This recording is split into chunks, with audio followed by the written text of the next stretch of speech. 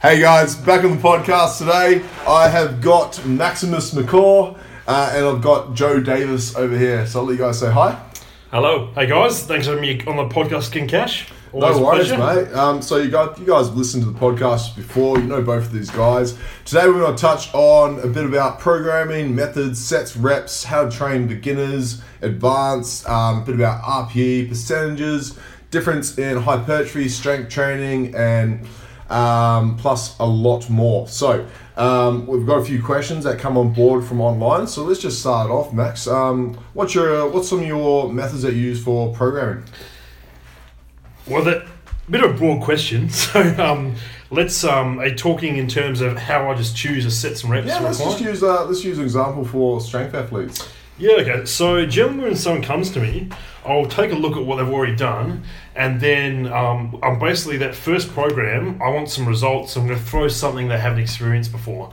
So quite often a strength athlete, they've only done sort of heavy weights, so I'll actually throw more of a metabolic stimulus at them, so like a 10 by 10 or something on our body to get some new gains. So that's quite often a big one, is what have they done before, what can we change? Cool, man. So yeah, that's pretty much where I started, is I'll see where they're coming from, and obviously they're coming to me because something isn't working, and I'll throw a completely new stimulus at them to get some new results. So that's kind of my kick-off point, really. Love it, man. What about you, Joe? Similar approach, yeah. I sort of see where they've been, what they've done, what their best lifts are for 3, 5 or 1 rep max. Then I just decide from that information where I'm going to start. Is it going to be in a hypertrophy block, a strength hypertrophy sort of hybrid, or a strength block, depending on what they've done last. Typically, I like to start people in a hypertrophy block, like Max just said. Different variations of exercises, stuff that they've never done before, snatch, grip, deficit, deadlifts and stuff like that. Just to build a nice solid base. I almost treat them as if it's their first time like having a proper program, I guess. And then build that solid base with them, see how they're responding to all that, and then from there build up to the strength blocks, and just keep cycling through. Is that awesome, similar? Man. Yeah, that's quite similar to what I do. Like, usually if you're getting someone who wants to hit a strength goal, whether that's like a double, triple bodyweight squat or deadlift, that's one of the first things you look at, I suppose, is you do look at where their weakest points are. And then you go, how can you make those stronger? Is that something you guys do? Yeah, exactly. I've trained two guys who've done 3.5 times bodyweight deadlifts at under 80, so 280 at under 80, and the first blocks were just like giant sets. Snatch grip for 2 reps, a conventional for 4 reps into like a glute ham, into like a back extension or something similar. Yeah, right. And just some serious volume to actually put some size on the whole posterior chain. Yep. That's something you're big on. You like those ascending type sets. You go 2, 4, 6, 8. Yeah. Where did you learn that from? So I learned that from one of my mentors, Tom Hibbett, who's held the under 90 low world record before, and is a really good lightweight strength athlete over in the UK. So he coached me for a bit, but he actually got it from Charles Poliquin. Yep. And that was the training with him. I'd actually heard of that scheme before, but I'd never applied it to deadlifts because I didn't think you'd actually train deadlifts that hard. Yeah, that's what I was thinking. Yeah, but you can. It's just really brutal. Yes, yeah, it is. It's horrible. What's the recovery like? Is it like, you ready to go next week? Yeah, so what I'll do is the first week you'll do like 5 rounds. So for example, let's say I've got a girl coming to me who can deadlift like 160. We might casually. Let's just say we might start really light, like 100 kilos, which will be a piss easy weight. Yeah. So 2 reps on snatch grip, 4 conventional, 6 glute ham, 8 back extension, but that'll really challenge their work capacity. And this is just straight after one after the other. 4 in a row. Yeah, maybe like 10-second break in between. Yeah. 5 rounds of that, and the second week their work capacity will have increased, so we'll go to 120. Third week we'll go to 120 for 5 sets, and then back to 3 sets, maybe at 140, and then once we're kind of getting 140 for 5 sets of that giant set, they're getting pretty strong. And then if they can do, then they start to almost hit their, it's such a shock to the system. Often their clients, they're almost hitting some of their previous high percentage weights, but for volume, but for snatch grip volume as a giant set. and then it's just a simple matter of peaking them out, getting them used to heavier weights, a few deficits to get everything firing. And I've had a few girls, actually one girl will go from like basically 160 to 200 in 12 weeks on that. Yeah, it's crazy, hey? Yeah. That's massive. Yeah, Yep. and some really similar results with people, but it's just getting that work capacity. absolutely savage. And then once you get a lot stronger, you just can't recover from that. So like It's almost too much volume. Yeah. So like I did use it on myself last year because I was coming back from testicular cancer, so I was weak as piss. But I would not use that on myself now just because I'm deadlifting over 300, so it just beats me up too much, basically. I can do it maybe once a month at the moment. Yeah. And that's what I wanted to touch on in today is the difference. So like when someone is a beginner and the difference in programming, beginner, intermediate and advanced. So maybe do you want to touch on how you go through that? Yeah, so usually like I suppose it just comes down to how much weight. For me, I always look at how much actual weight they're lifting. Like total load. So regardless of how where they are so much in their training age or where they are with whether they're male or female, it's like that total load. So if you've got a guy deadlifting 100, you've got a female deadlifting 100, their recovery time is going to be quite similar. We've got a male deadlifting 200 and a female deadlifting 200 or 300. That recovery time, like, it's always going to push it because there's just so much more load on the body. That's what I always try to look at. Yeah, well, like sometimes you get these unique examples. Like I had this client come to me and he'd only been training for maybe 6 months, but he could strict press 120 kilos. That was his first 6 months of training. Yes, he weighed 180. Just a massive dude, just a freak. And so with him, a lot of people say, every beginner, high volume straight away. Yeah. Man, this guy's 180 kilos, significant muscle mass, strict pressing elite weights already. Yeah. So I'm going to give him a little bit more volume than most guys with his strength because he hasn't had a large training age. Yeah. So he can handle it because you just, when your training age is low, you're just not as efficient as contracting all your fibers. Yeah. But I've still got to keep it on the quite low end, In terms of volume. Yeah, in terms of volume. I think at certain points you might even cut it back to 3 days a week. Yeah. I can't actually remember, but it was on the lower end just because of you've got to favour that load over their training age. Yeah, exactly. Every time. And that's something I think people would be interested in knowing is that, all these things come into play to determine your total, like your maximum recoverable volume. It's like sleep, nutrition, height, how far the bar travels, like all these little things Life that stresses. people wouldn't, life stress, if you have an arguments with your partner all the time and you're not sleeping because of those arguments. And sleep on the couch. And then you're eating McDonald's on the way to work. All those little things that people I don't think about are going to have a massive effect on how much you can actually recover from each week. And you often get that. I think you've said it to me in the past, like A-type personalities that are running massive businesses. They've got all these employees. They're sort of eating on the go. They're not really structured with their food, and then they want to come in and smash heavy weights because they're super competitive and they just want to do it day after day after day after day. Yeah. And you have to like pull those people back and go, look, man, just chill out. Like Absolutely, your nervous system is like operating up here, and if I go 5 sets of 3 every session you're in here, heavy, and just try and add more weight each week, you're going to burn out, crash, your tendons are going to snap. Yeah, exactly. Yeah. Which is just something people may not consider as a lot, is that your sleep, your nutrition, all those little things come into play. And that might change. So like for now in your life, you might be, sleeping really well, eating really well, and you can do a few extra sets a week on your heavy lifts. And then you go through a period of time where you're building a business and you're sleeping shit, and you might have to pull back on the volume just so you can still get progress. Yeah, it's an unfortunate thing about our society is everyone equates more work with better results. Yeah. And they just, it's a very hard concept to get people's head around, is that in actual fact, you need to do the optimal amount of work for your current lifestyle. So that's the very first thing I'll do is when I first get a new client, I'll phone them up and I'll ask them all the lifestyle factors that Joe just asked about, that sleep, nutrition, work stress, relationships, just get a whole picture of what they're doing, and then you factor in their body weight, their height, their training age, and the loads they're lifting, and then an experienced coach we can kind of just throw that into the mixing pot, put it in your brain and just kind of after you train a lot of people, you just kind of know the roughly the volume prescription to start them at. Yeah. Yes, 100%. Yeah. Yeah, because you can write. You can. I suppose we've all experienced this before. Is you can write the best program. Yeah. Like, you can absolutely frothing your brain over the fact that you just written this awesome program, 4 days a week, heading these numbers, and you freak out for 12 weeks. Like, this is where this client's going to be at. They get to week 1, they're like, I did 2 days of that program. Yeah. And you're like, what happened? They're like, life happened. And you're like, shit, all right, we push back a week, and then it's pushed back another week, and so forth. So when you get clients like that, it is tough, because you just got to look at how can you adjust to suit their lifestyle, because you know yourselves that life happens and shit's going to happen in that client's life. So you got to be able to make adjustments along the way.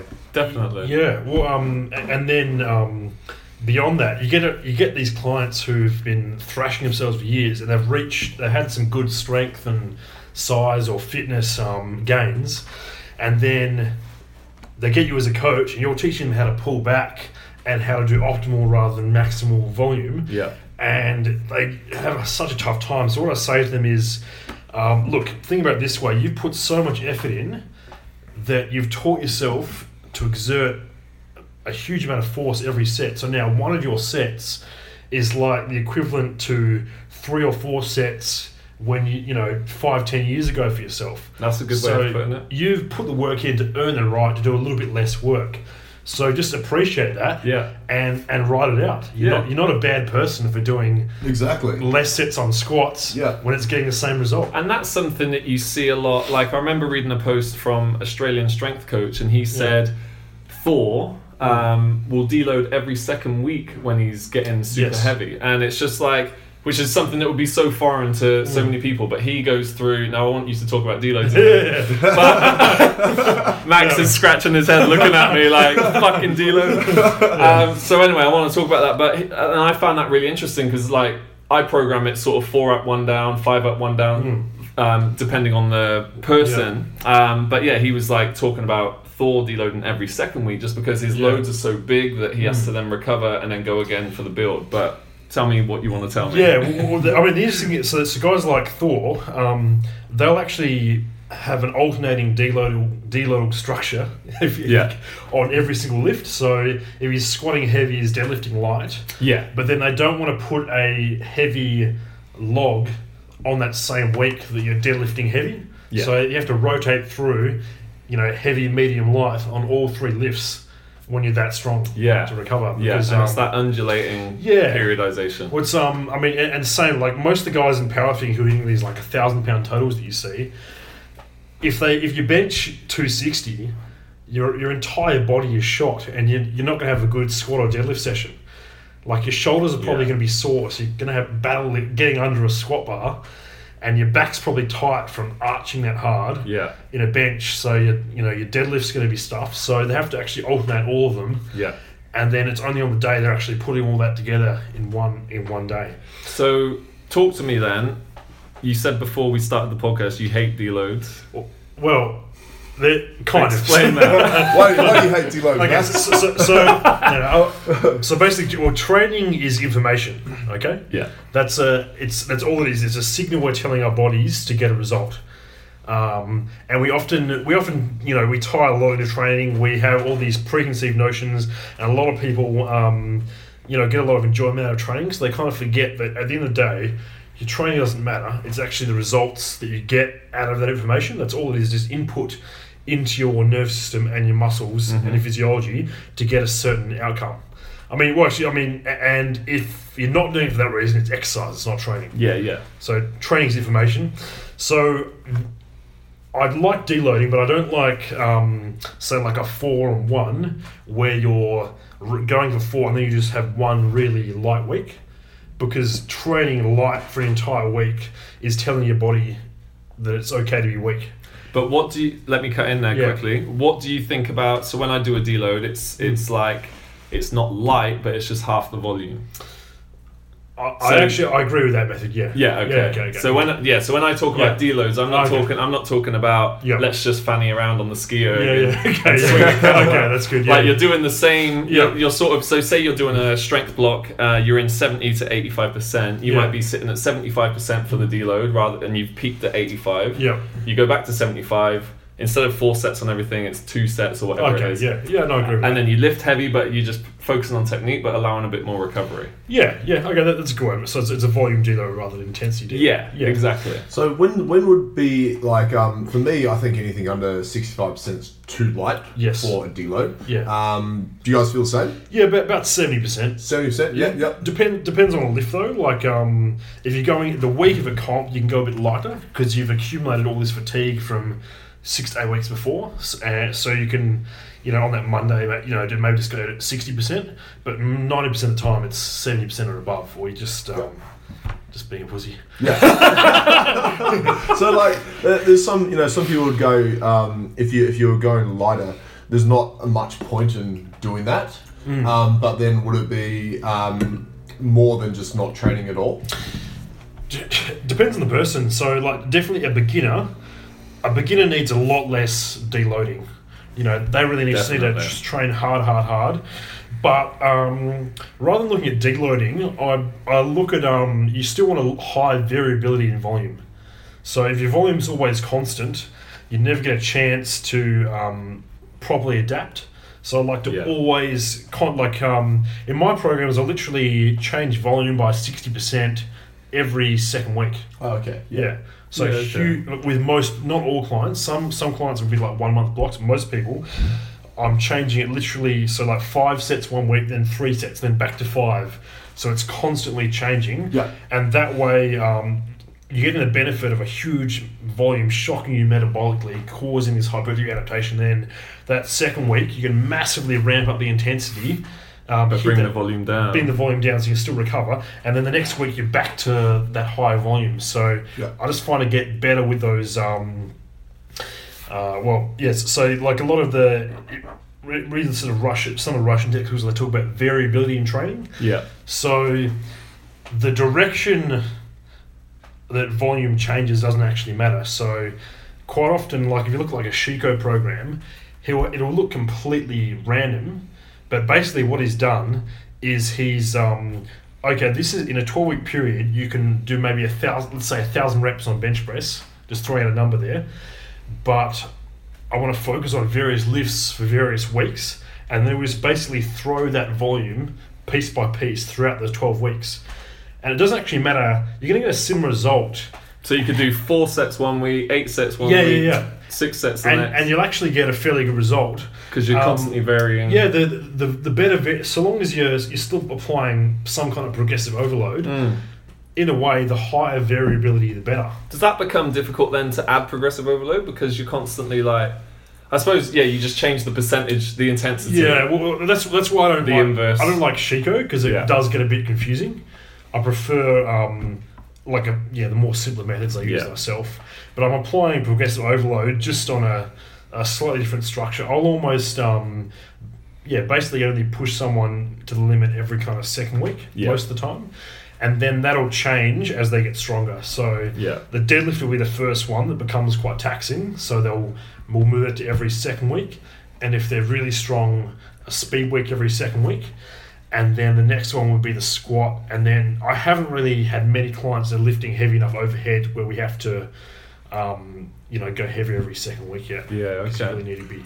I wouldn't mind talking about that. We're just talking about a bit of volume, and for our listeners who don't understand what volume is, we're not talking about the dial on your headphones. What we're talking about volume. You want to explain, Joe, what volume is to you and how you utilize that? Yeah, so it's the total sort of tonnage lifted in that session, I guess. So I think you figure it out reps times sets times weight, and then you get a number, which doesn't really mean much, but it just gives you an idea of what you're kind of accruing in terms of fatigue or lift and smashing that volume for that session. Yeah. But that's what we're talking about. So if you do 5 sets of 10 at 50, then you do 5 times 10 times 50, you get a kind of volume number. And then, if you're going 6 sets of 10 the next week, you're going to be doing more volume. If you do 4 sets of 10, you're doing less volume. Just to put it very simply for everyone. Yeah, exactly. And that's, I suppose, what we're talking about with the deload is that when you're decreasing volume, it could be like, say, last week you did, in one session, you did 10,000 or 10,000 kilos of load.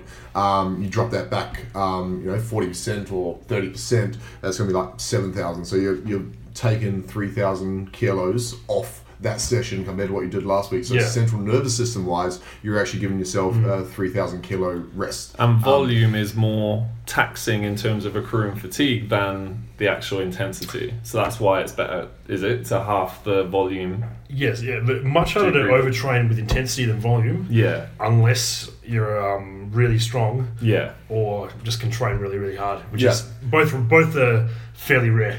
Yeah, yeah. Yeah. That's true. And Yeah. that's like, my opinion for a long time with deloading was most people don't train hard enough to deload. Exactly. Yeah. They don't train hard enough to earn a deload. Like, unless you're like, you're repping 200 kilos on squats every week, or like deadlifts, or, pressing ridiculous amounts. You probably don't need a deload.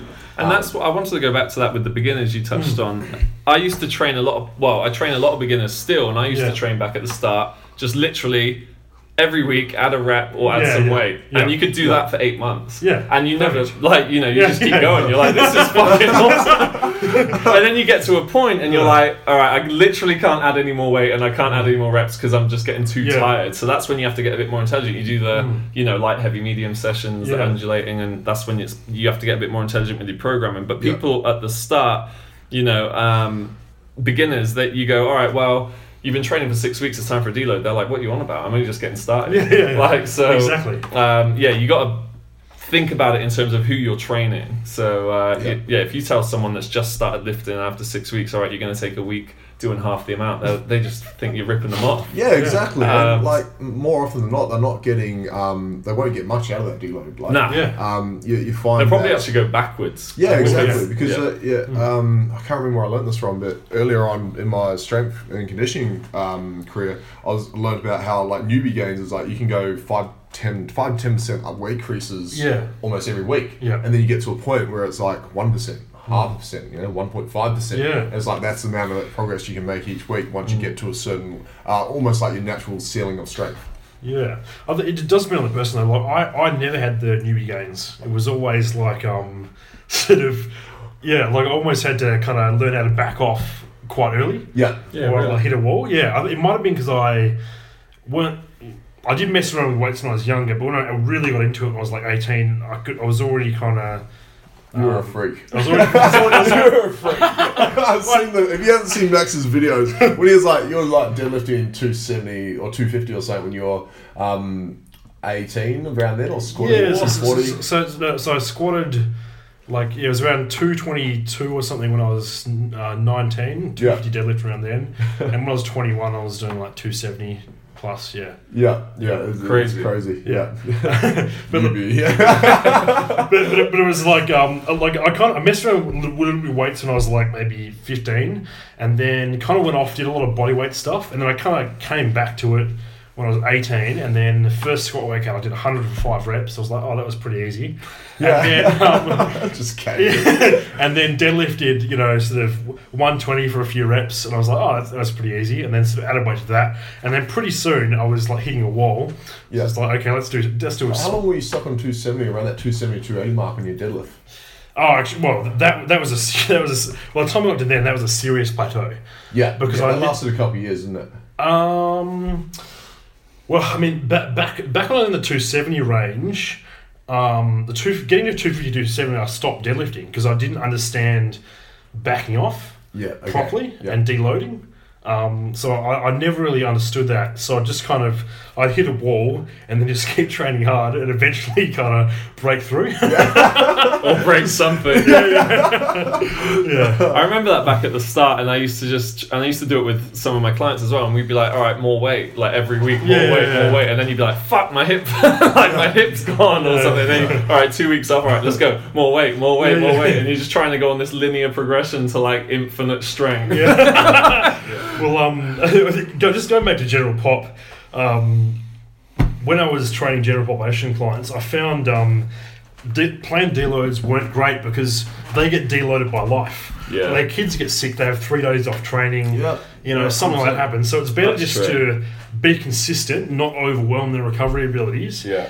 But then just be prepared. The guys I got the best results with was if they came in, they're like, you know, I'm a little bit under weather today, I just back off the volume 60%, but keep pushing them, and then the next session they'd be nice and recovered and ready to go. Yeah. And that was the best time, was just push them really hard, but then having the flexibility with the volume, and then just trying to get the consistency going, rather than just planning a full deload, because deloads are just going to happen. Oh, in life. I think that is probably the key word you said there for any aspiring strength and conditioning coaches or personal trainers that want to take a strength route with clients. Is flexibility. Yes. Both literally and in the world of life as well. Is you got to be flexible in the way you program. You got to understand where to where to back off, where to make changes. Like almost be like like Bruce Lee would say, be like water. Just, that's great. Yeah. Well, it's a prime example. I've just had a new client come on board. She's doing really well. We got into week 4 of her program. Now she's away on a holiday for a week, and it's like, well, there's no need to deload at the end of this block because you've just gone away for a week. So when you come back, 8 weeks of building again. Just being flexible and not going. You can't go on holiday. You've got one more week. Well, if they're a more beginner, you can load them up a bit before a holiday. Yeah. Get some volume. Get some more out of it. But if they're a bit more advanced, they're probably just going to benefit from that and rest. Definitely. Yeah. You guys tried double day training before? Well, I've done triple day training. Quite a bit. So I've done that. Wrote my own variation of that. I can't remember. It was Charles Pollock, and I think it's called an overload method or something like that. The super overload, super accumulation. Super accumulation. So I wrote a program like that where you do 3 workouts a day. You do like a lower body, upper body, and you do like another upper and lower body, and you take every single set you do to failure, and you do this for I think it's like 4 or 5 days straight, and then you just rest for a whole week. You just literally do nothing. Really? It was probably one of the most fun things I ever did. But how long are the sessions?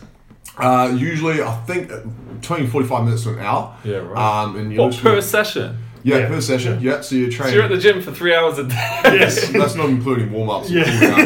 Time it takes to vomit up. And then you got a week sitting on the couch. I think it was like you do 6 sets of squats, and you in the rep ranges. I think because it starts off the morning session is like low reps, afternoon sessions like moderate reps, and the later session, evening sessions like high reps. I think is how it went. Yeah, you start with the neural continuum and shift to metabolic. Yes, that's right. Evening, yeah. Oh, really? Yeah. So And that was you're squatting in the morning. You're squatting every single day. So it's like heavier loads in the morning. And you go every set to failure, so you can't re-rack the weight. It has to be failed at the bottom. It has to be absolute. It's like that's the rules of the program. And I ran that for a client as well, and I think he put on like 10 over that week. We tested his deadlift from the beginning, did that program, rested. 10 kilos up on his deadlift and 5 kilos of lean muscle up because your body's so depleted. And then you just get to eat. You just eat and eat. So that was a really cool program. So how does that work in the world of, say, powerlifting programming? So what, you doing your squats, your bench, and then some mix on the same day, and then the next day you're doing your deadlifts, some upper body. Like, is it just back to back to back? It's a little bit more suited to bodybuilding. You could do it in off season. Oh, it would be more of a bodybuilding style. I did do it for kind of strongman version at some point. A slightly different one that he called the hypertrophy boot camp. Yeah. Where you basically do like a body part, like a bro split, but 3 times a day. Yeah. Okay. So I do a main lift in the morning, and then basically 2 hypertrophy workouts. And on that same body part. On that same body part. For that day. Yeah. So you'd split it up. You wouldn't do like. You'd split it up over the week, basically. It's a very extreme method. So there was a whole arm day, for example. Right. On the last day. Yeah, it's a sort of method that you wouldn't be able to give a normal person because normal people don't have that much time in the day to train. Well, I mean, that time I just got sick, so I didn't do that. But I'll tell you who it would suit is like a FIFO. Exactly. You got 2 weeks here to do that, and then you go away for 2 weeks and just eat. Quite possibly. Yeah, that's a good point. Let's go to some other methods, guys. Joe, what's some common methods you like to use for strength and conditioning on your clients? So I wanted to touch on this as well, like percentage programming, RPE programming. Another one of Max's things. So I personally, for me, I actually like percentage-based programming. I know people steer away from it now, and it's like not very cool, and it's all too structured. But for me personally, so like the stuff that you're talking about, I'm like, nah, I'm out. I don't want to do that shit. Yeah. Because to be honest, I'm not a lazy trainer. I'm just not that obsessed, or I don't want to be in the gym 3 times a day. I don't want to do all these extreme things. So percentage training actually makes me train harder because I just bump my percentages up to a point where I feel slightly uncomfortable going there. And then it actually pushes me. Otherwise, if I'm just going on like RPE and stuff, I'm more of the back off, cautious kind of lifter. Okay, Does that make sense? Yeah, so if you've got like a meathead trainer that just wants more, and they're going RPE based, and you're looking at them going, that looks like a 10, and they're going, no, it's a 4. Fuck off. Put more you got to pull those 10 guys. second contraction like coming up on the squat. Do like 10 seconds racks it. That was a 4, mate. Whereas I'm more of, I think, just the way I've come into training, I've come from rehab, I've come from massage and all that stuff. I'm just a bit more of like a cautious trainer. So, and that's when I've trained with you, I've actually gone beyond my limits because you've been in the background. You don't have a choice, remember. Making me sniff some weird shit. Here, take a sniff of this. I'm going to yell at you, and I'm like, "Fuck, all right." The deadlifts are fine. I remember Joe came into the gym once. He's like, "Oh, I've got a 6. I think it was a 6x6 at 197.5." I was like, "Go home." I was like, "Go home." Cash was like, "It's 200." Or put 200 kilos in the bar. So, going back to the original thing is that I quite like percentage based for me because it just pushes me up a bit from what I would naturally go. But then some clients I'll just say like 4 sets at especially in like hypertrophy blocks, 4 sets 7 to 8 reps in reserve, that kind of 1 to 2 reps in reserve, or 7 to 8 RPE, and then they just go within a rep range. It might be they might stop at 16 reps and then 10 and then 8, depending on what weight they use. For longevity, I like that because that puts you in a position where you can make very small amounts of progress over a very long period of time. Over, if you look at it like a lifestyle type thing, like lifestyle type training. And you're just sort of auto-regulating. Today, I've got for a female, I've got my period, I feel shit. My RPE is going to be a bit lower, so I'm just going to take it a bit easier, but it still feels like an 8 to me, RPE. Because they feel shit that day, but then the next week they might feel good, and then they can ramp it up and hit a higher 8 in terms of weight. So what's your opinion on those sorts of methods? On RPE? So I use it as a tool. Like sometimes if I'm not sure of a client, I give them a certain new exercise they haven't done before. And I'll just be guessing. If I gave a weight, I'd be like, okay, let's aim for like a 7 out of 10 or 8 out of 10. But I just I don't like it all the time just because it in my experience just kind of sucks the fun out of training. I just like to kind of let's have these numbers, let's rest and recover and hit them. So you would program a weight for every exercise for the client? Yes, I tell them the exact weight. I will use a percentage to kind of guide me. So if I'm not sure where to start, I'll be like, okay, what's 70% of their max? Then I'll always pick a weight that sounds fun. So it sounds a little bit ridiculous, but I'd never pick 187.5 because 200 sounds fun. Psychologically, it's just that much more enjoyable, and that's going to lead to better gains over time. And they could probably get. You can just add that on. It's no extra cost. And most importantly, it gets more likes on Instagram. Exactly. So I'll always round up or down to something more enjoyable. I'll almost never use a 1.25. Except in maybe like a bicep curl, or not really. I'll just round up to the nearest 10 basically. What's your approach? My approach is exactly that. I like to choose numbers actually 2 ways to look at it. So exactly like Max. Like part of me goes, cool, this number looks cool. I want them to do this. Yes. But if I write in a percentage and I'm working back, I'm like, all right, okay, so there might be a point for a powerlifter who's on their first and second attempts where they're going to do like 247.5 as a way to build up to 260. So dropping back percentage. So I'll try to keep that similar type method in about 6 weeks out or 6 weeks through. Before that, I'll just choose some pretty cool numbers. So you just get a range and then go, that number is the best one. Usually I'll take the max where the max is. I'll go, it could be 6 weeks out. It could be 70% of that. next week's 75%, and that, you know, might be 0.5 here, 0.5 there. Yeah. And I'll get them to try to keep as strict to that as possible all the way through until they're peaking for their comp. But that's more so, I suppose, for people with a competition. I think that's where the difference comes in, like with the lifestyle type training to when you're trying to peak competitors for competitions, is you kind of have to be a bit strict on that type of programming if they're aiming for certain numbers in the competition. Whereas, like, I suppose for strongman in a way, like the numbers are so all over the place, like the amount of reps you got to do in ways like, well, there is a set number, but I mean, it's not like it just keeps going for infinity, if that makes sense. Yeah, exactly. Yeah. And at the end of the day, it's just about like what's more enjoyable. So it's like a client will come to me if their push press is around, you know, maybe it's anywhere from 90, 95 to 105. I'm like, it's around 100. Let's go 60 kilos 10 by 10. You know, because 50, 2.5. No, we're just gonna get that one plate, and they're gonna hammer that. And then we'll progress from there. Just as an example. Of probably that's the thing for like the A-type personalities. It's like, like we like colours and we like we like the plates and it's like it looks really cool. Put the big ones on. Put the big ones on. It's good you touched on personality because some people need those little jumps to feel safe. Yes, 100%.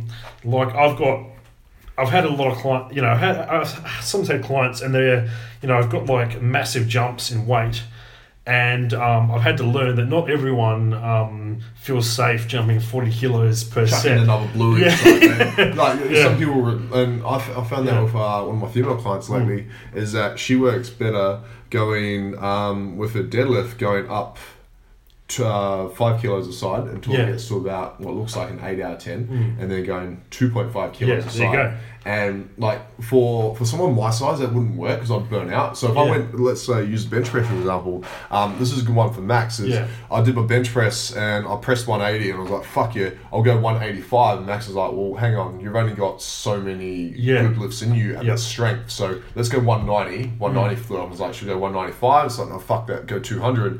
Punch out 200. Yes. So that would work. That way works for someone who's a lot stronger. Where someone who's not as strong or not using as much weight, you can sacrifice going those smaller jumps because it's not so taxing on their central nervous system. Yeah, that's true. Yeah. And it's all relative to their body weight and size as well. So, it's 5 kilos to a 50 kilo person is a lot more weight than 5 kilos to a 126 kilo person. Because if you're a 50 kilo person, you go from 40 to 50. You just went from that's a massive jump. 80% to 100%. 20% jump in a weight increase. But there is that element of fear, and I didn't used to do those big jumps. It did take me a while to build up. Because initially, especially on an exercise like squats, it can be quite scary. Going from like 220 to 240 to 260. Love it. But now I'm a bit more experienced and I've done that a few times. I'm not worried at all. There's some cool methods we've both used in the past. Like the walkouts, for example. I'm sure you like the holds. You've done that before, where you like lift out a weight and you hold it.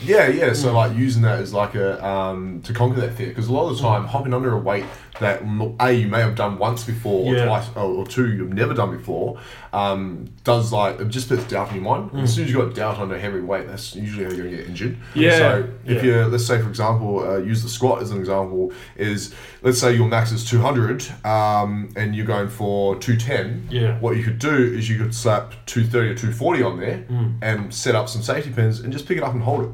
Feel that weight and feel comfortable with that weight. Rack it, because then when you go for your 210, you pick it up, you're like, holy shit, that's not as bad. Exactly. It's a massive psychological part to obviously getting stronger. And obviously this is nothing new, but I've done that in the past where you're going for 4 sets of 5 at 220 on the squat or something, and like as I'm unracking it, I'm like, come on man, you've squatted 230 or whatever before, like this is nothing. You have to talk yourself through that. So that's exactly what you're sort of doing, is you're going, well, I've held 240 and now I've got to go for my 1 rep max at 210. Like this is nothing, like and you're kind of just getting past that barrier. I actually like one of Max's methods he used for overhead press. So you did the top lockouts, I think at like 200 and I can't remember. It was just ridiculous amount of plates. Yeah. But top rack lockouts, like Yep. standing up with a weight that's up to 60% more, or was it 100% more? Yeah, it depends on the person. So Yeah. for me, it's actually not as high as it should be, just because of some shoulder flexibility issues. So I actually really battle getting that overload and lockout. But what worked better was overloading the front rack. So like I put Yes. 400 kilos on Casually. the bar and pick it off the rack, and then take off the weight and do a push press, and I'd get a PR. 400 kilos in the front rack. Yeah. So There's a video of Max doing it on Instagram. Yeah. There's also a video of him passing out with Yeah. 300 plus kilos on the bar, I've, What? flipping the weights off it. Yeah. I did it without the safeties once, and So- I blacked out doing it a few times. Squatting or... No, Like, just doing the hold. just lifting up. Yeah. Yeah, it's quite easy to black out, so you got to have the safeties in. Yeah, so yeah, like I was saying. This is like a whole new world. But it's so worth it. So worth it. Wake up, cracked your head open, you're bleeding. Yeah. Oh, yeah! but you PRD push press by 5 kilos. But it's there's a video from the security camera at Revo where I did it with 260, blacked out, missed a rack, and all the plates fell off. And I reloaded it and did it again, and then did my push press after and finished the workout. Were you training alone? There's a lot Yeah, of people yeah. in the gym. That's hilarious. Yeah. So what happened? Did it just fall on the floor? No. So what happened was I did it without not on the rack, just off the J hooks, Oh, yeah. and picked up 260. Walked it out, did a few dips, and went to go back, and I started to black out as I was walking back, and then I missed one side of the rack, and then of course the bar flipped. Did you collapse?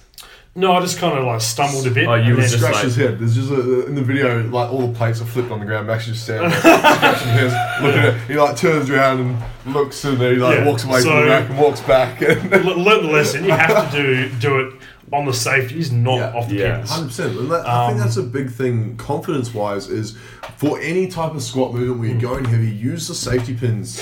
If you don't have Yeah. spotters, like Yeah, you're not always definitely. blessed with having a spotter each side, front, back, and someone to help core depth or whatever. So use your safety pins. But the thing about those methods, they're not only psychological, they're also physiological. They've got post-tetanic facilitation, so they can Post what? post-tetanic I facilitation. thought you said satanic.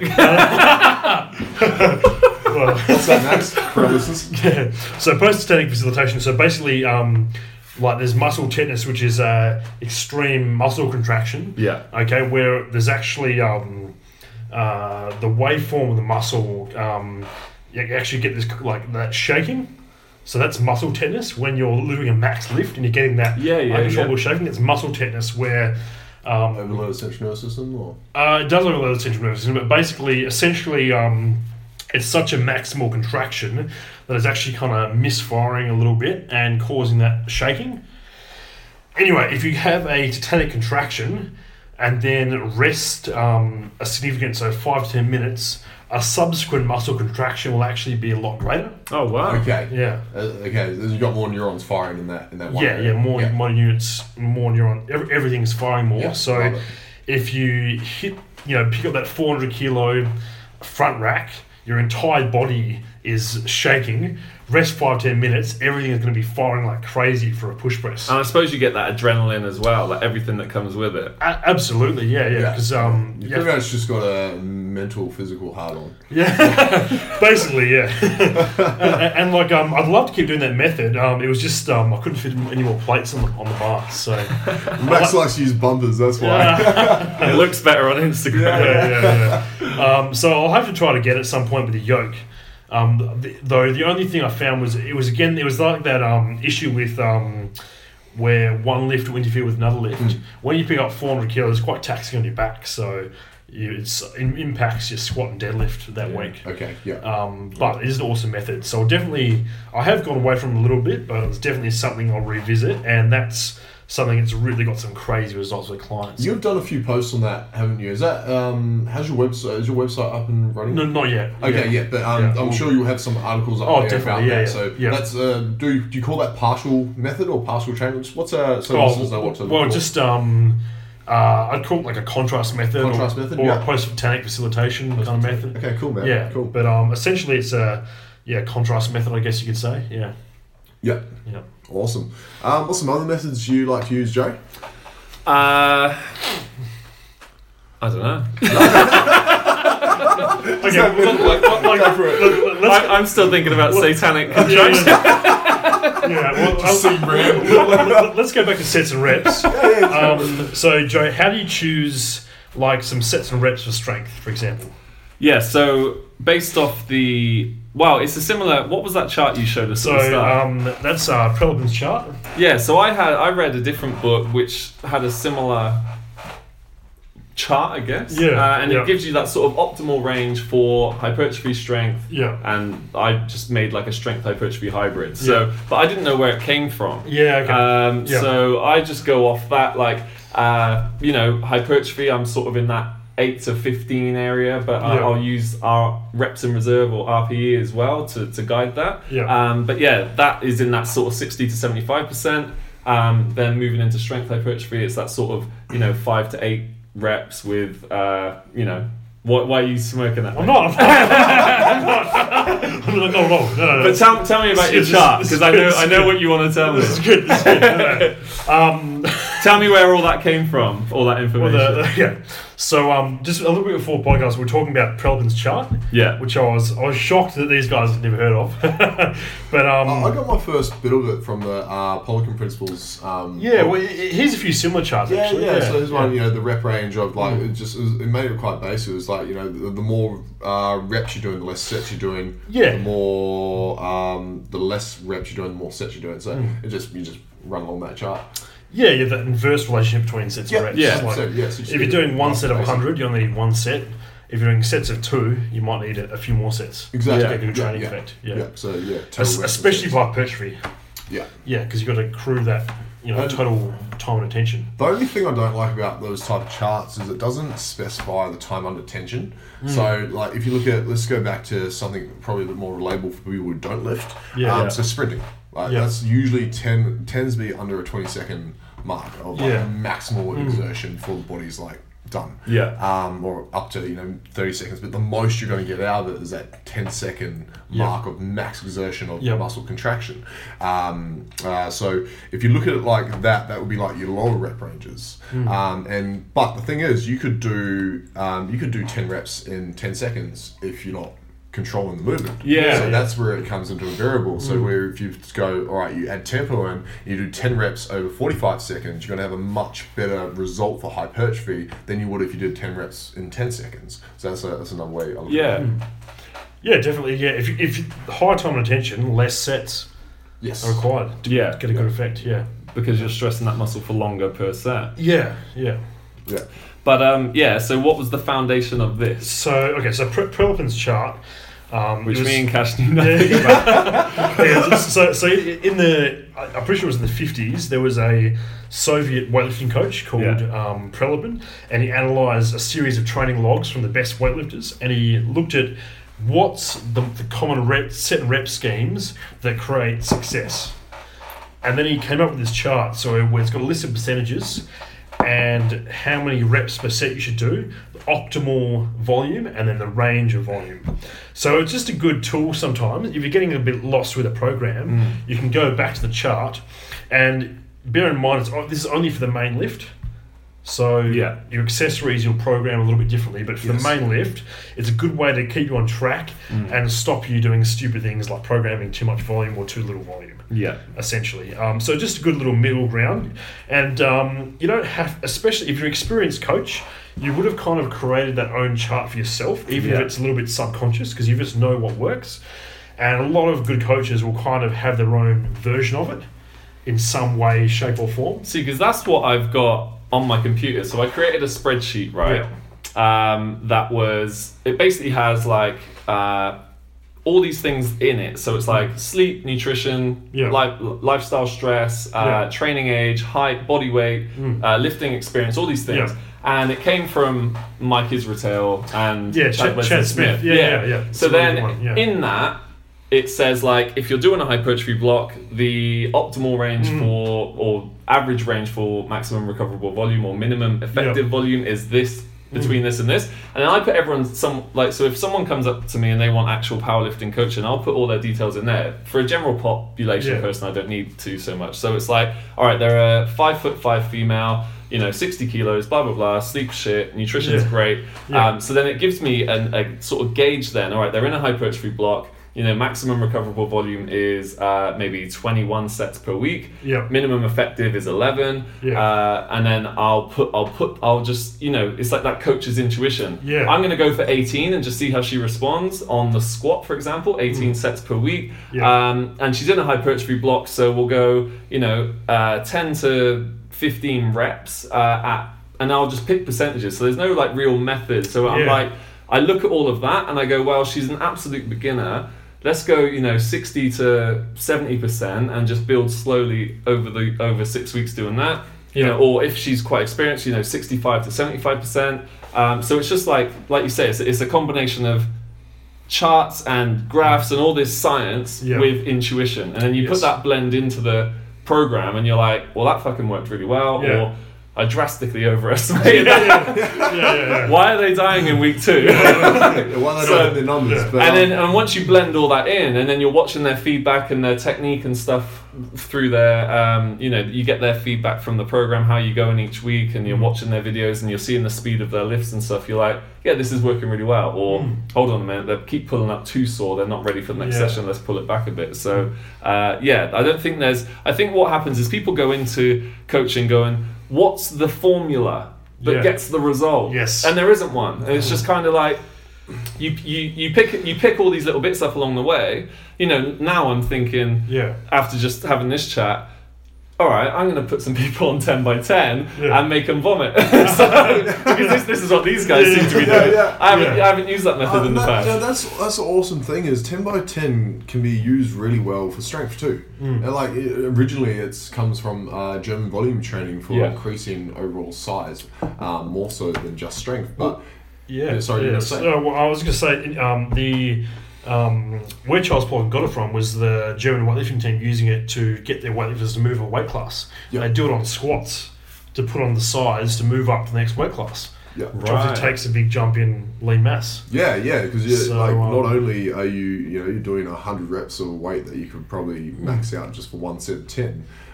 It's just it puts phenomenal load on the body. But then the what I like to use is this deep water variation of it. We start with a 10 by 10, horrible, and then you reduce the number of sets. So as the weeks go on. As the weeks go on, but the weight goes up. No, it's the same weight every week. Total amount of reps. So there's a progression. So 10 by 10, then you'll repeat it, reduce the rest periods.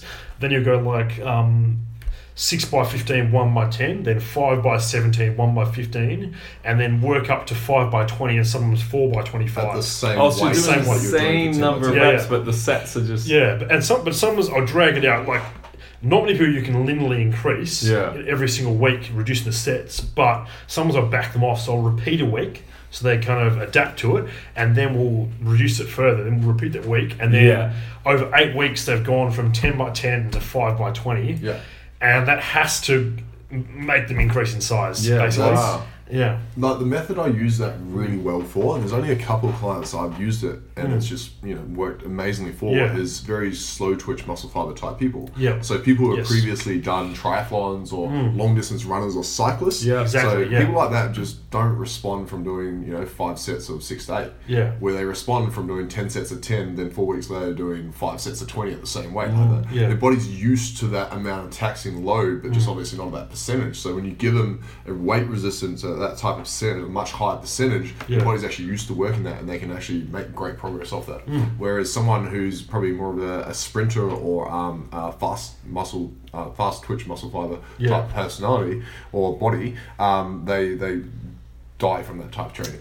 Just accrue too much damage. It's not, their body's not used to being able to pump out that much for so long. So again, it could be something that you could use for conditioning, but more often than not, it doesn't work. And these are for like type people. we've said at the start, this is like a very specialized Like Yeah. this for your average person that wants to come in, train Yeah. 3 times a week and lose some body weight. That's there was something I heard before. 10 by 10 is 6 sets too many. It's like for your general population, Yeah, okay. like they don't Exactly, really need. yeah. Yes. So It's but boring. It's bloody okay, boring. yeah, I wouldn't. Yeah. And again, going back to like, I probably wouldn't enjoy that myself. So then I Yeah. go, well, will I pull it on people? But it's something I've just got to try, I guess, and see. Yeah. Because then what's the rest of the session? Is that the session?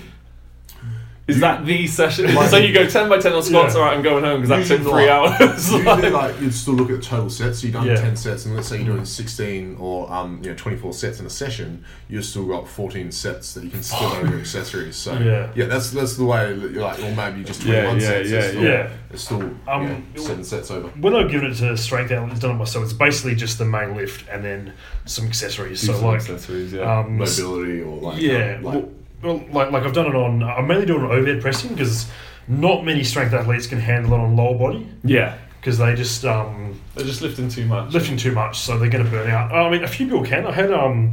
I trained this guy Mark Thomas who won the Arnold Classic under 80, and he set some New Zealand records in log press and deadlift, and then he did also went to World's Strongest Man under 80. He came 13th. So it was pretty good, and he definitely, if he kept it up, I reckon he could have got World's Strongest Man at 80, but shifted some different goals. Now he's doing triathlon. Now he's doing like he's running a marathon. Wow. Did some, and that's a good example of the type of person that can Exactly. benefit from those Exactly type of what- programs. yeah. And he's almost made the CrossFit Games before.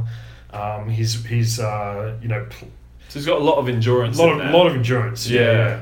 And think now he's trying to train to run a marathon, deadlift full body weight, and bench double body weight in the same week. Wow. Yeah, but You know, like for any normal human, that could create a lot of conflict. But like issues. training for the Arnold Classic, which is sort of in Australia, New Zealand, that's the biggest comp for lightweights, which he won in a really stacked lineup that year.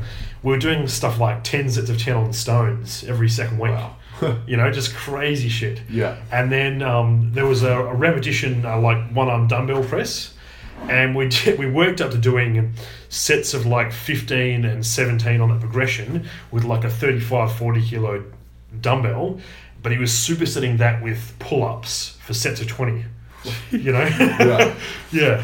Yeah. And then doing assistance work after that. And So you get these genetic freaks that yeah, just but he's the only guy I've had where I've pushed it to that extreme. Most people will only use it on upper body and furthermore on exercises with a low eccentric component. Yeah. So more push presses. Yeah. Or if you're doing it on a strict press, it will almost be like a 3/4 kind of movement, just pumping Yeah. them out. Yeah. That is makes that to reduce its total time under tension? Yeah, absolutely. Yeah, So because you're not frying the central nervous system, yeah. trying to push over that Like 20-second threshold. like if you're more fast twitch, you can't do that 40 to 70 time under tension. Even if it's a set of 15 to 20, we need to keep it under sort of 30, 40 seconds. Yeah, and if you Or take that being back to like aggressive. sprinting, that's the difference between a 400 meter sprint and 800 meter run. You can't sprint at 800 meter. You Yeah. can sprint 400 meters. That's like the maximum a human body can sprint for. So if you look at that and talking about time, same with lifting, it's very similar. Yeah. Yeah, absolutely. Yeah. Yeah. Wow. What else we got there? So we talked about beginners, advanced, rep ranges. Max, what does that say? Hypertrophy, strength, like the differences in sets and reps. Yeah. So we touched on Yeah. that. Let's go back over. So we're talking about some basic type programs and some very advanced type programs. Yeah. What's some other methods that you've picked up along the way? Like, are you a big fan? Here's one I always get asked Yeah, about. Do you use 5x5? I don't mind it. I just it's a middle ground. Yes, I tend to like extremes in case no one knows. So I find it's a little bit too much in the middle, where you're not really doing a lot. It's just quite a basic stimulus. If you're really strong, it can be a decent volume phase. There's a lot of volume if you're really, really strong. Yeah.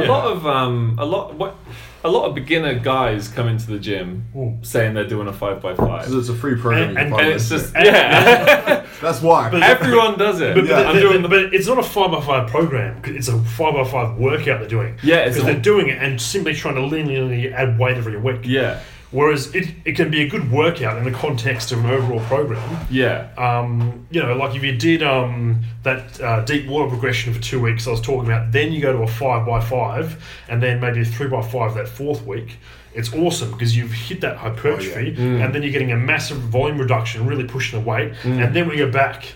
Whereas if you're just doing the 5x5, often I just see people hitting a wall because it's really beginners need more than 25 reps to create enough stimulus because they're really lacking in hypertrophy. Yeah, and sorry, were you going to say something, Joe? No, I was just going to say that's what that's where it comes in. Like you want to build that foundation, like what we all said at the start. You get a beginner in. It's like building a skyscraper. You want to lay a massive base that you can go high on, and then if you think about strength being the height of the building and the hypertrophy being the sort of width of the base and the foundations, then if you got a beginner in, you want to build a nice wide base so then you can go up from there. Yeah, so what beginners are doing in 5x5, they're doing it out of ignorance and also laziness because they can't be bothered investing in a coach. They just think, this magical set and rep skip is going to be the solution to all my problems. Yeah.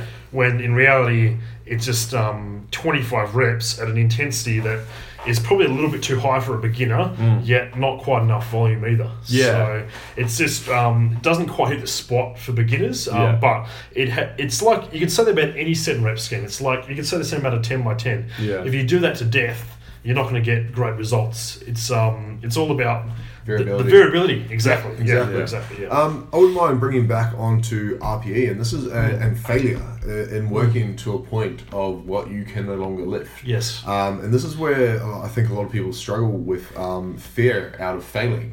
And this is a great teacher of strength when you go to strength, like hardcore type strength training, where you're trying to get people to peak to a certain weight or hit a certain weight. And it's like, how do you actually know it's an 8 out of 10 if you've never had an 11, if you've never tried for an 11 out of 10? Absolutely. And I was coaching one of my clients yesterday, and she was like, I don't want to go heavy on my squat. That felt like a 10 out of 10. I'm like, how do you know? Because you've never failed. You've never failed your squat. So one, being a coach, teaching, first building that trust, but also two, teaching your client how to fail a lift safely. I think that's where a lot of coaches and trainers miss that point, is teaching them how to fail safely, and two, also building that confidence to be able to push the new limits, to hit a new PB, because at the end of the day, you don't know how strong you are unless you fail. Yeah, like that's based. That's true. Actually, it's a good point. There was this great little training block I did once where I did squats to failure plus partial reps. So, but I obviously when you start a new block, you want to back off maybe 10%. So I started at maybe like 160, be super conservative, and then I did like 6 to 8. And then went kind of low, and then did partials until my legs gave out, and then had to dump the bar.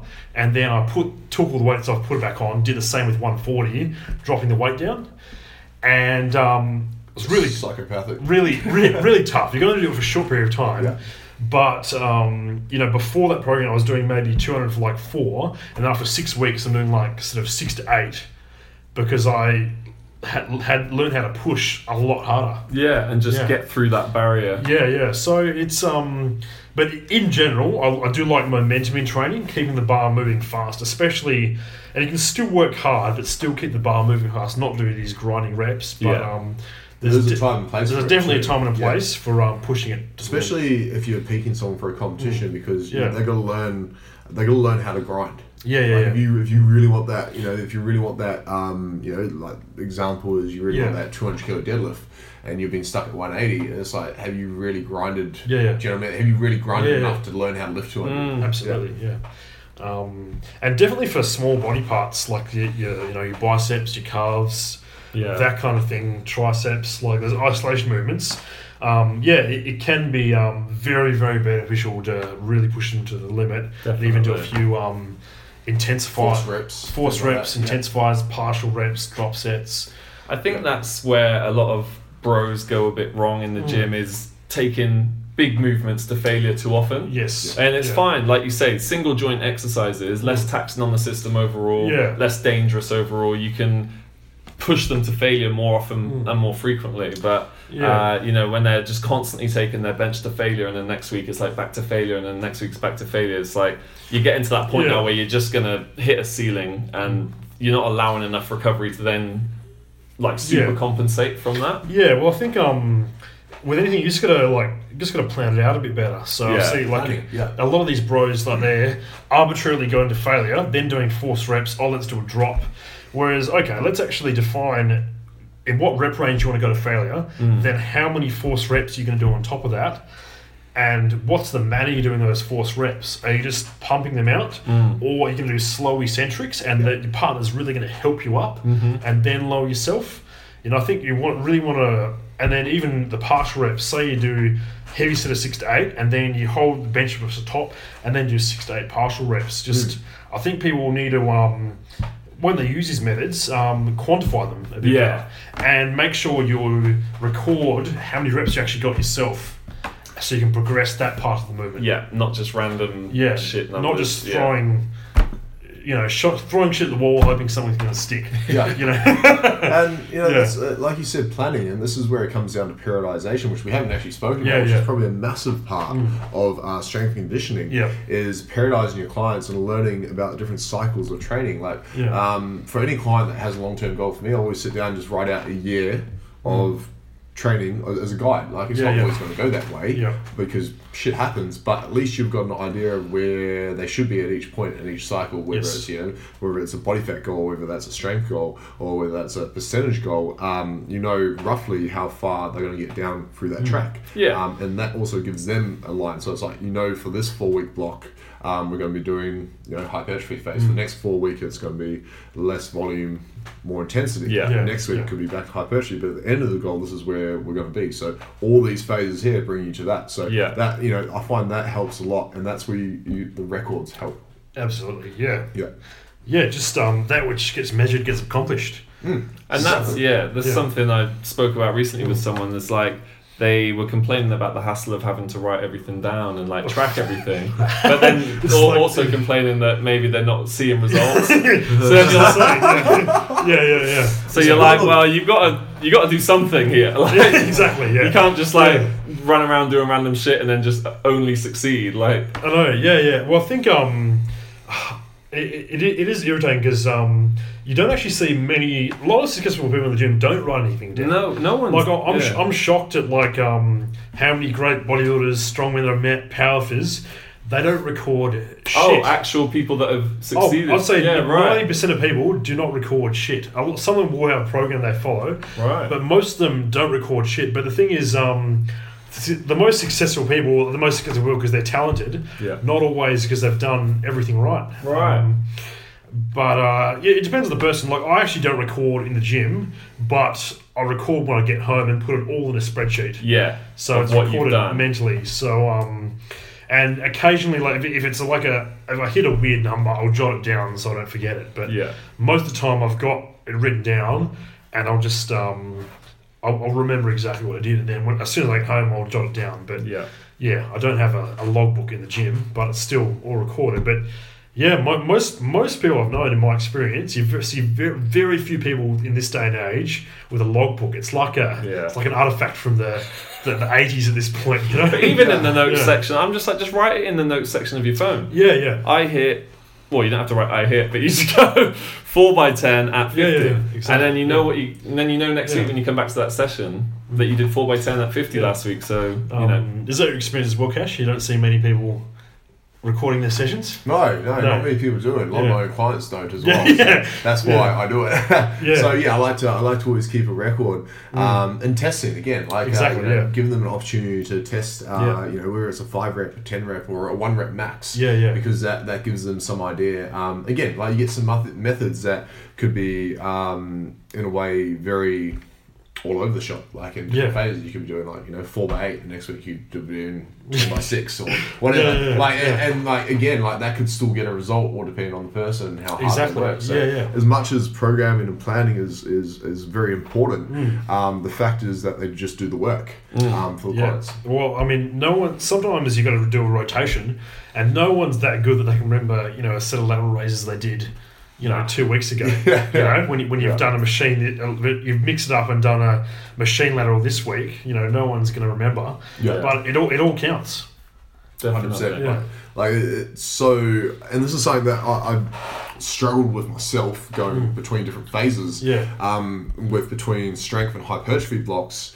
And this is a good lesson too to learn for if you're a coach, and learn to train the different phases. Don't go, oh, that's shit, that doesn't work for me. It's like, how can you make it work for you? So a lot of the time I found like the hypertrophy phases didn't do enough for me because it was too light, and I was like, well, how can I make the same weight lighter? So an example of that might be pauses. So let's say same weight heavier, you mean? So like we'll do the same weight, just make it longer time under tension. The fact that it could be, let's use a bench press for example. So let's say your max is 100 and you can do 80 for like 5 reps. Let's say we drop that back, instead of going and trying to do like force reps and stuff like that, because that's 80% of your max, you're just putting that much more load on your joints, and the risk worth reward of your joints or something breaking or tearing a pec or wrecking your wrist or popping a shoulder, that's so high.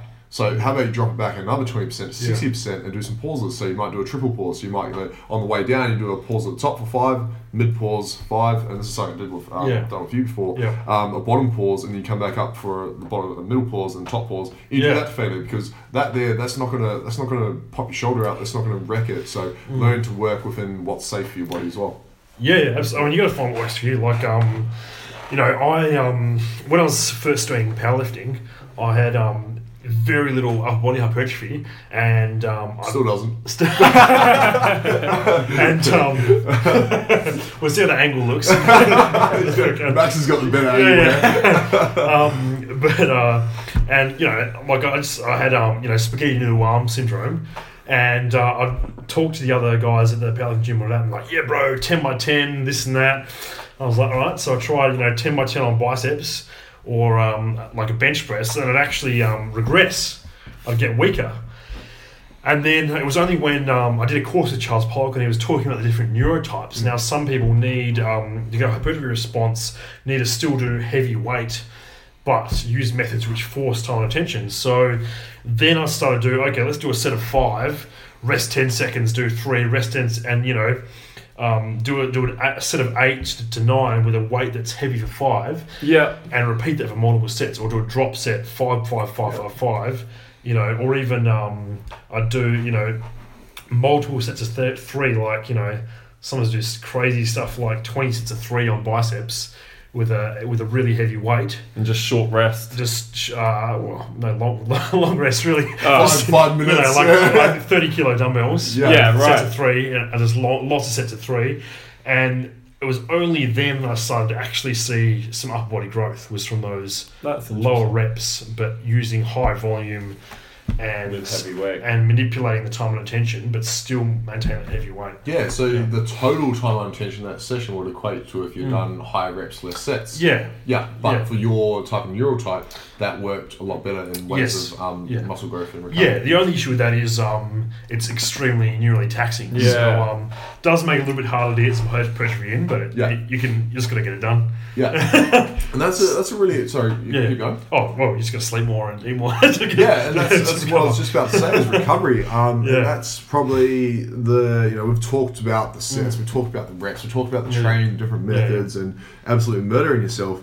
But all that's pointless if you're not recovering. If you're not taking time, you're not being mindful of how your body's feeling. Like there's times where you can be feeling a bit off and you can walk in and really smash a session. And there's other times where you feel like you're being hit by a train and you're trying to lift your warm-up weight and you're like, that feels like a 10 out of 10. So you got to learn to, and you guys would have experience with yourself and coaching clients, you got to learn when to pull it back and when to give yourself rest. What's some experience on that for you, Max?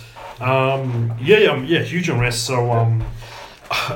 So something that a lot of people, when I'm talking to someone and they're like, do you lift train and stuff? And I'm like, I do strongman. Like, oh man, you must be training like 6-7 days a week. And I'm like, well, no. Oh, mate, people say that to me. Do they say that to you? Some people assume I'm in the gym all the time. I train exactly, like 5-6 days a week to be that size. I'm like, no. 4's like fucking 4's the max. It's like, no, actually 3 to 4 does it for me. And any more is you're actually going to go backwards. And 20 hours sleep a day for you as well. Absolutely, essential. But I mean, it's that's something. Again, there's that mindset, especially in our culture, is more work is better results. When in actual fact, there's only so much you can recover from. Yeah, exactly. I am doing something at the moment with my program where I'm not working to a fixed week. So in the past, I've done, you know, Monday squat day, Tuesday bench, Thursday's deadlift or whatever. Now I'm just doing, I've got my days. It's a 6-day program that goes over an 8 or a 9-day cycle, depending on how much I want to rest. But sometimes it might take 10 days because I'm just feeling shit after a heavy deadlift session, and I go, I'm going to take an extra day's rest, and so it's not fixed. Like, the problem with it is that it gets confusing because you don't know where you are, and if you're working to a set time frame of I need to be you know, competition ready here, it's not ideal. But I'm not training for anything in particular, so it's just like, you know, I might do my 3 days back to back and then go, I'll have 2 days rest because I'm feeling exhausted after that. And then I might, you know, go 4 days and then go 1 day off and then I'm back in. So it's just like, I'm kind of doing this sort of auto-regulating of recovery, and it's working really well. And I quite like it because it's just flexible. And I'm not like, you know, some weeks I'm training on a Sunday, some weeks I'm not. And it's just sort of like going through the days. Like there isn't, it's not like Monday has to be squat day again. Which in the past sometimes has left me a bit too fatigued, especially for the deadlift day.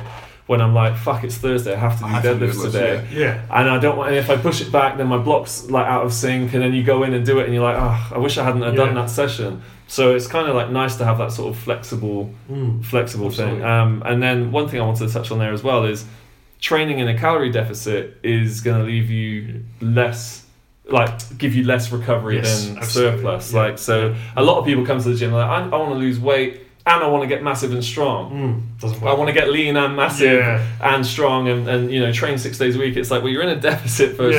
You know, there's no fuel coming in. Your sleep's already pretty shit as it is. Like, so, you know, you've got to, like, you can't just get everything. Like you're saying, like, people come in and they think more is better, more is better, more is better.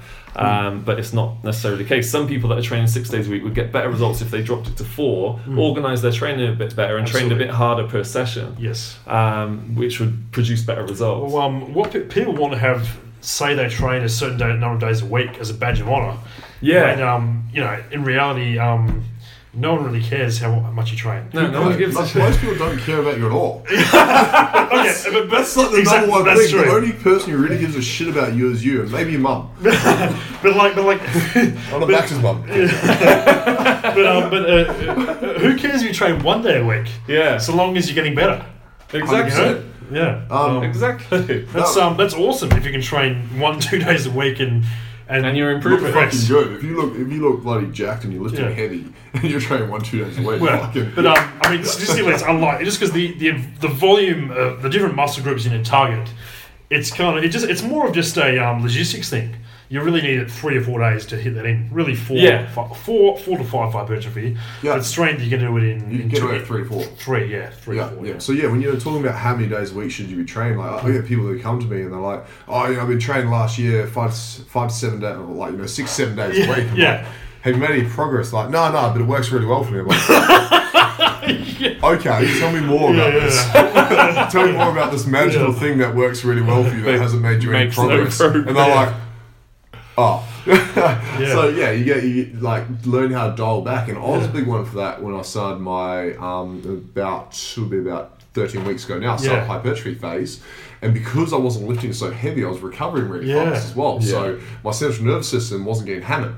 So I could keep pushing. But it got to a point where over 8 weeks, also maxing out my bench press randomly, phase also took me. But it got to a point where it was a very slow deterioration on my central nervous system compared to feeling like previously on strength, I'd feel a difference week in, week out. This was like over 8 weeks, I'd feel a deterioration of my strength, of my central nervous system, and that affects, you know, your your thoughts. It affects your emotion. It affects how heavy weights are feeling, the amount of reps, the amount of load you can handle. So what I learned to do, and something I've actually never done before, was I took 4 days off training where I didn't even think about training.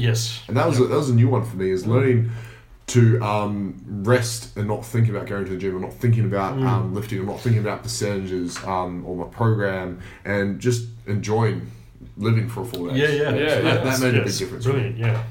Well, that was I think that was the concept you got from James. From Kelsey. So that was brilliant. Well, so me and Cash both talked to James Newcomb about it, and he was on one of the podcasts. So really, what's a good podcast if you want to listen to it?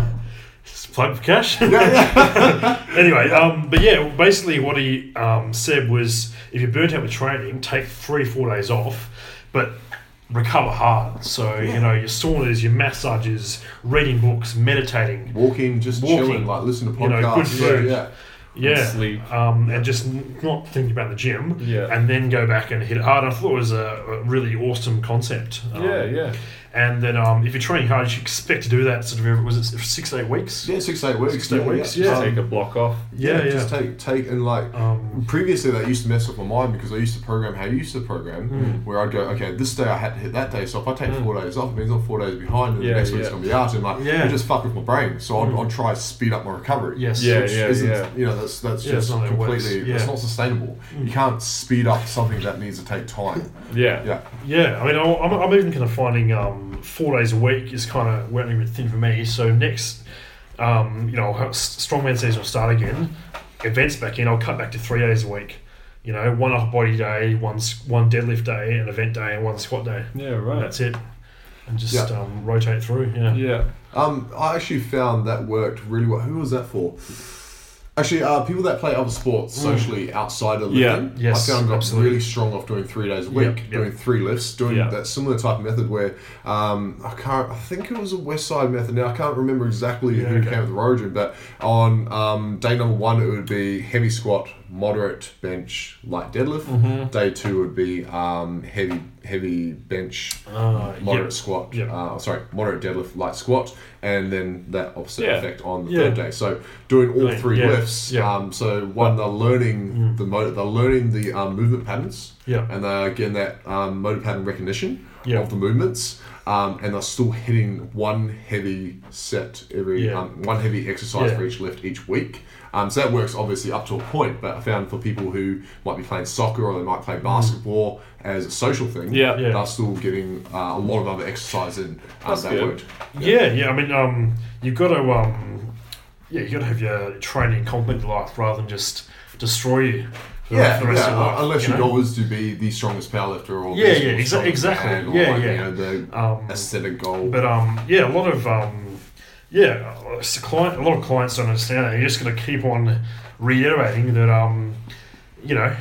we want to get results rather than just tick off some arbitrary number of days a week you think you need to train, which has no scientific basis whatsoever, or some hours. It's just an emotion they've attached to it. That makes them feel better about. I mean, I've had a strongman client recently who was every week he was saying, "Man, I can't believe these sessions are only 1 hour. I'm used to being in the gym for 3 hours and thrashing myself." Yeah, it's like, well, you're on your phone most of the time. I got a client similar. Sorry, actually, carry on, Max. Oh yeah, well, no, I was just saying, it was just getting people of that mindset. If you just can't be tied to some arbitrary number when you just only got to look at results. And just be completely open to, I'm going to use any process whatsoever to get there, any training method that's out there to get the result I want. I'm not going to be emotionally attached to a particular style of programming or a number of days. Because that's how you get stuck.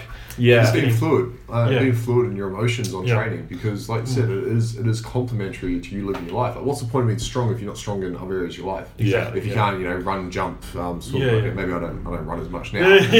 But you should still be able to be. And you went for a period about flexibility, and I think you went for a period with just general mindset around training. Like it's such a big thing to be flexible and have a solid, strong mindset around training. Definitely. And like we said way back at the start, there's different periods of your life where certain things have to take a back seat. Like when I first moved to Perth and I was trying to build a business here, I was like, well, training, I'm just going in to move. There's no set program. I'm just going to do what feels good on the day. I'll only want it to take an hour because I've got loads of shit to do at home.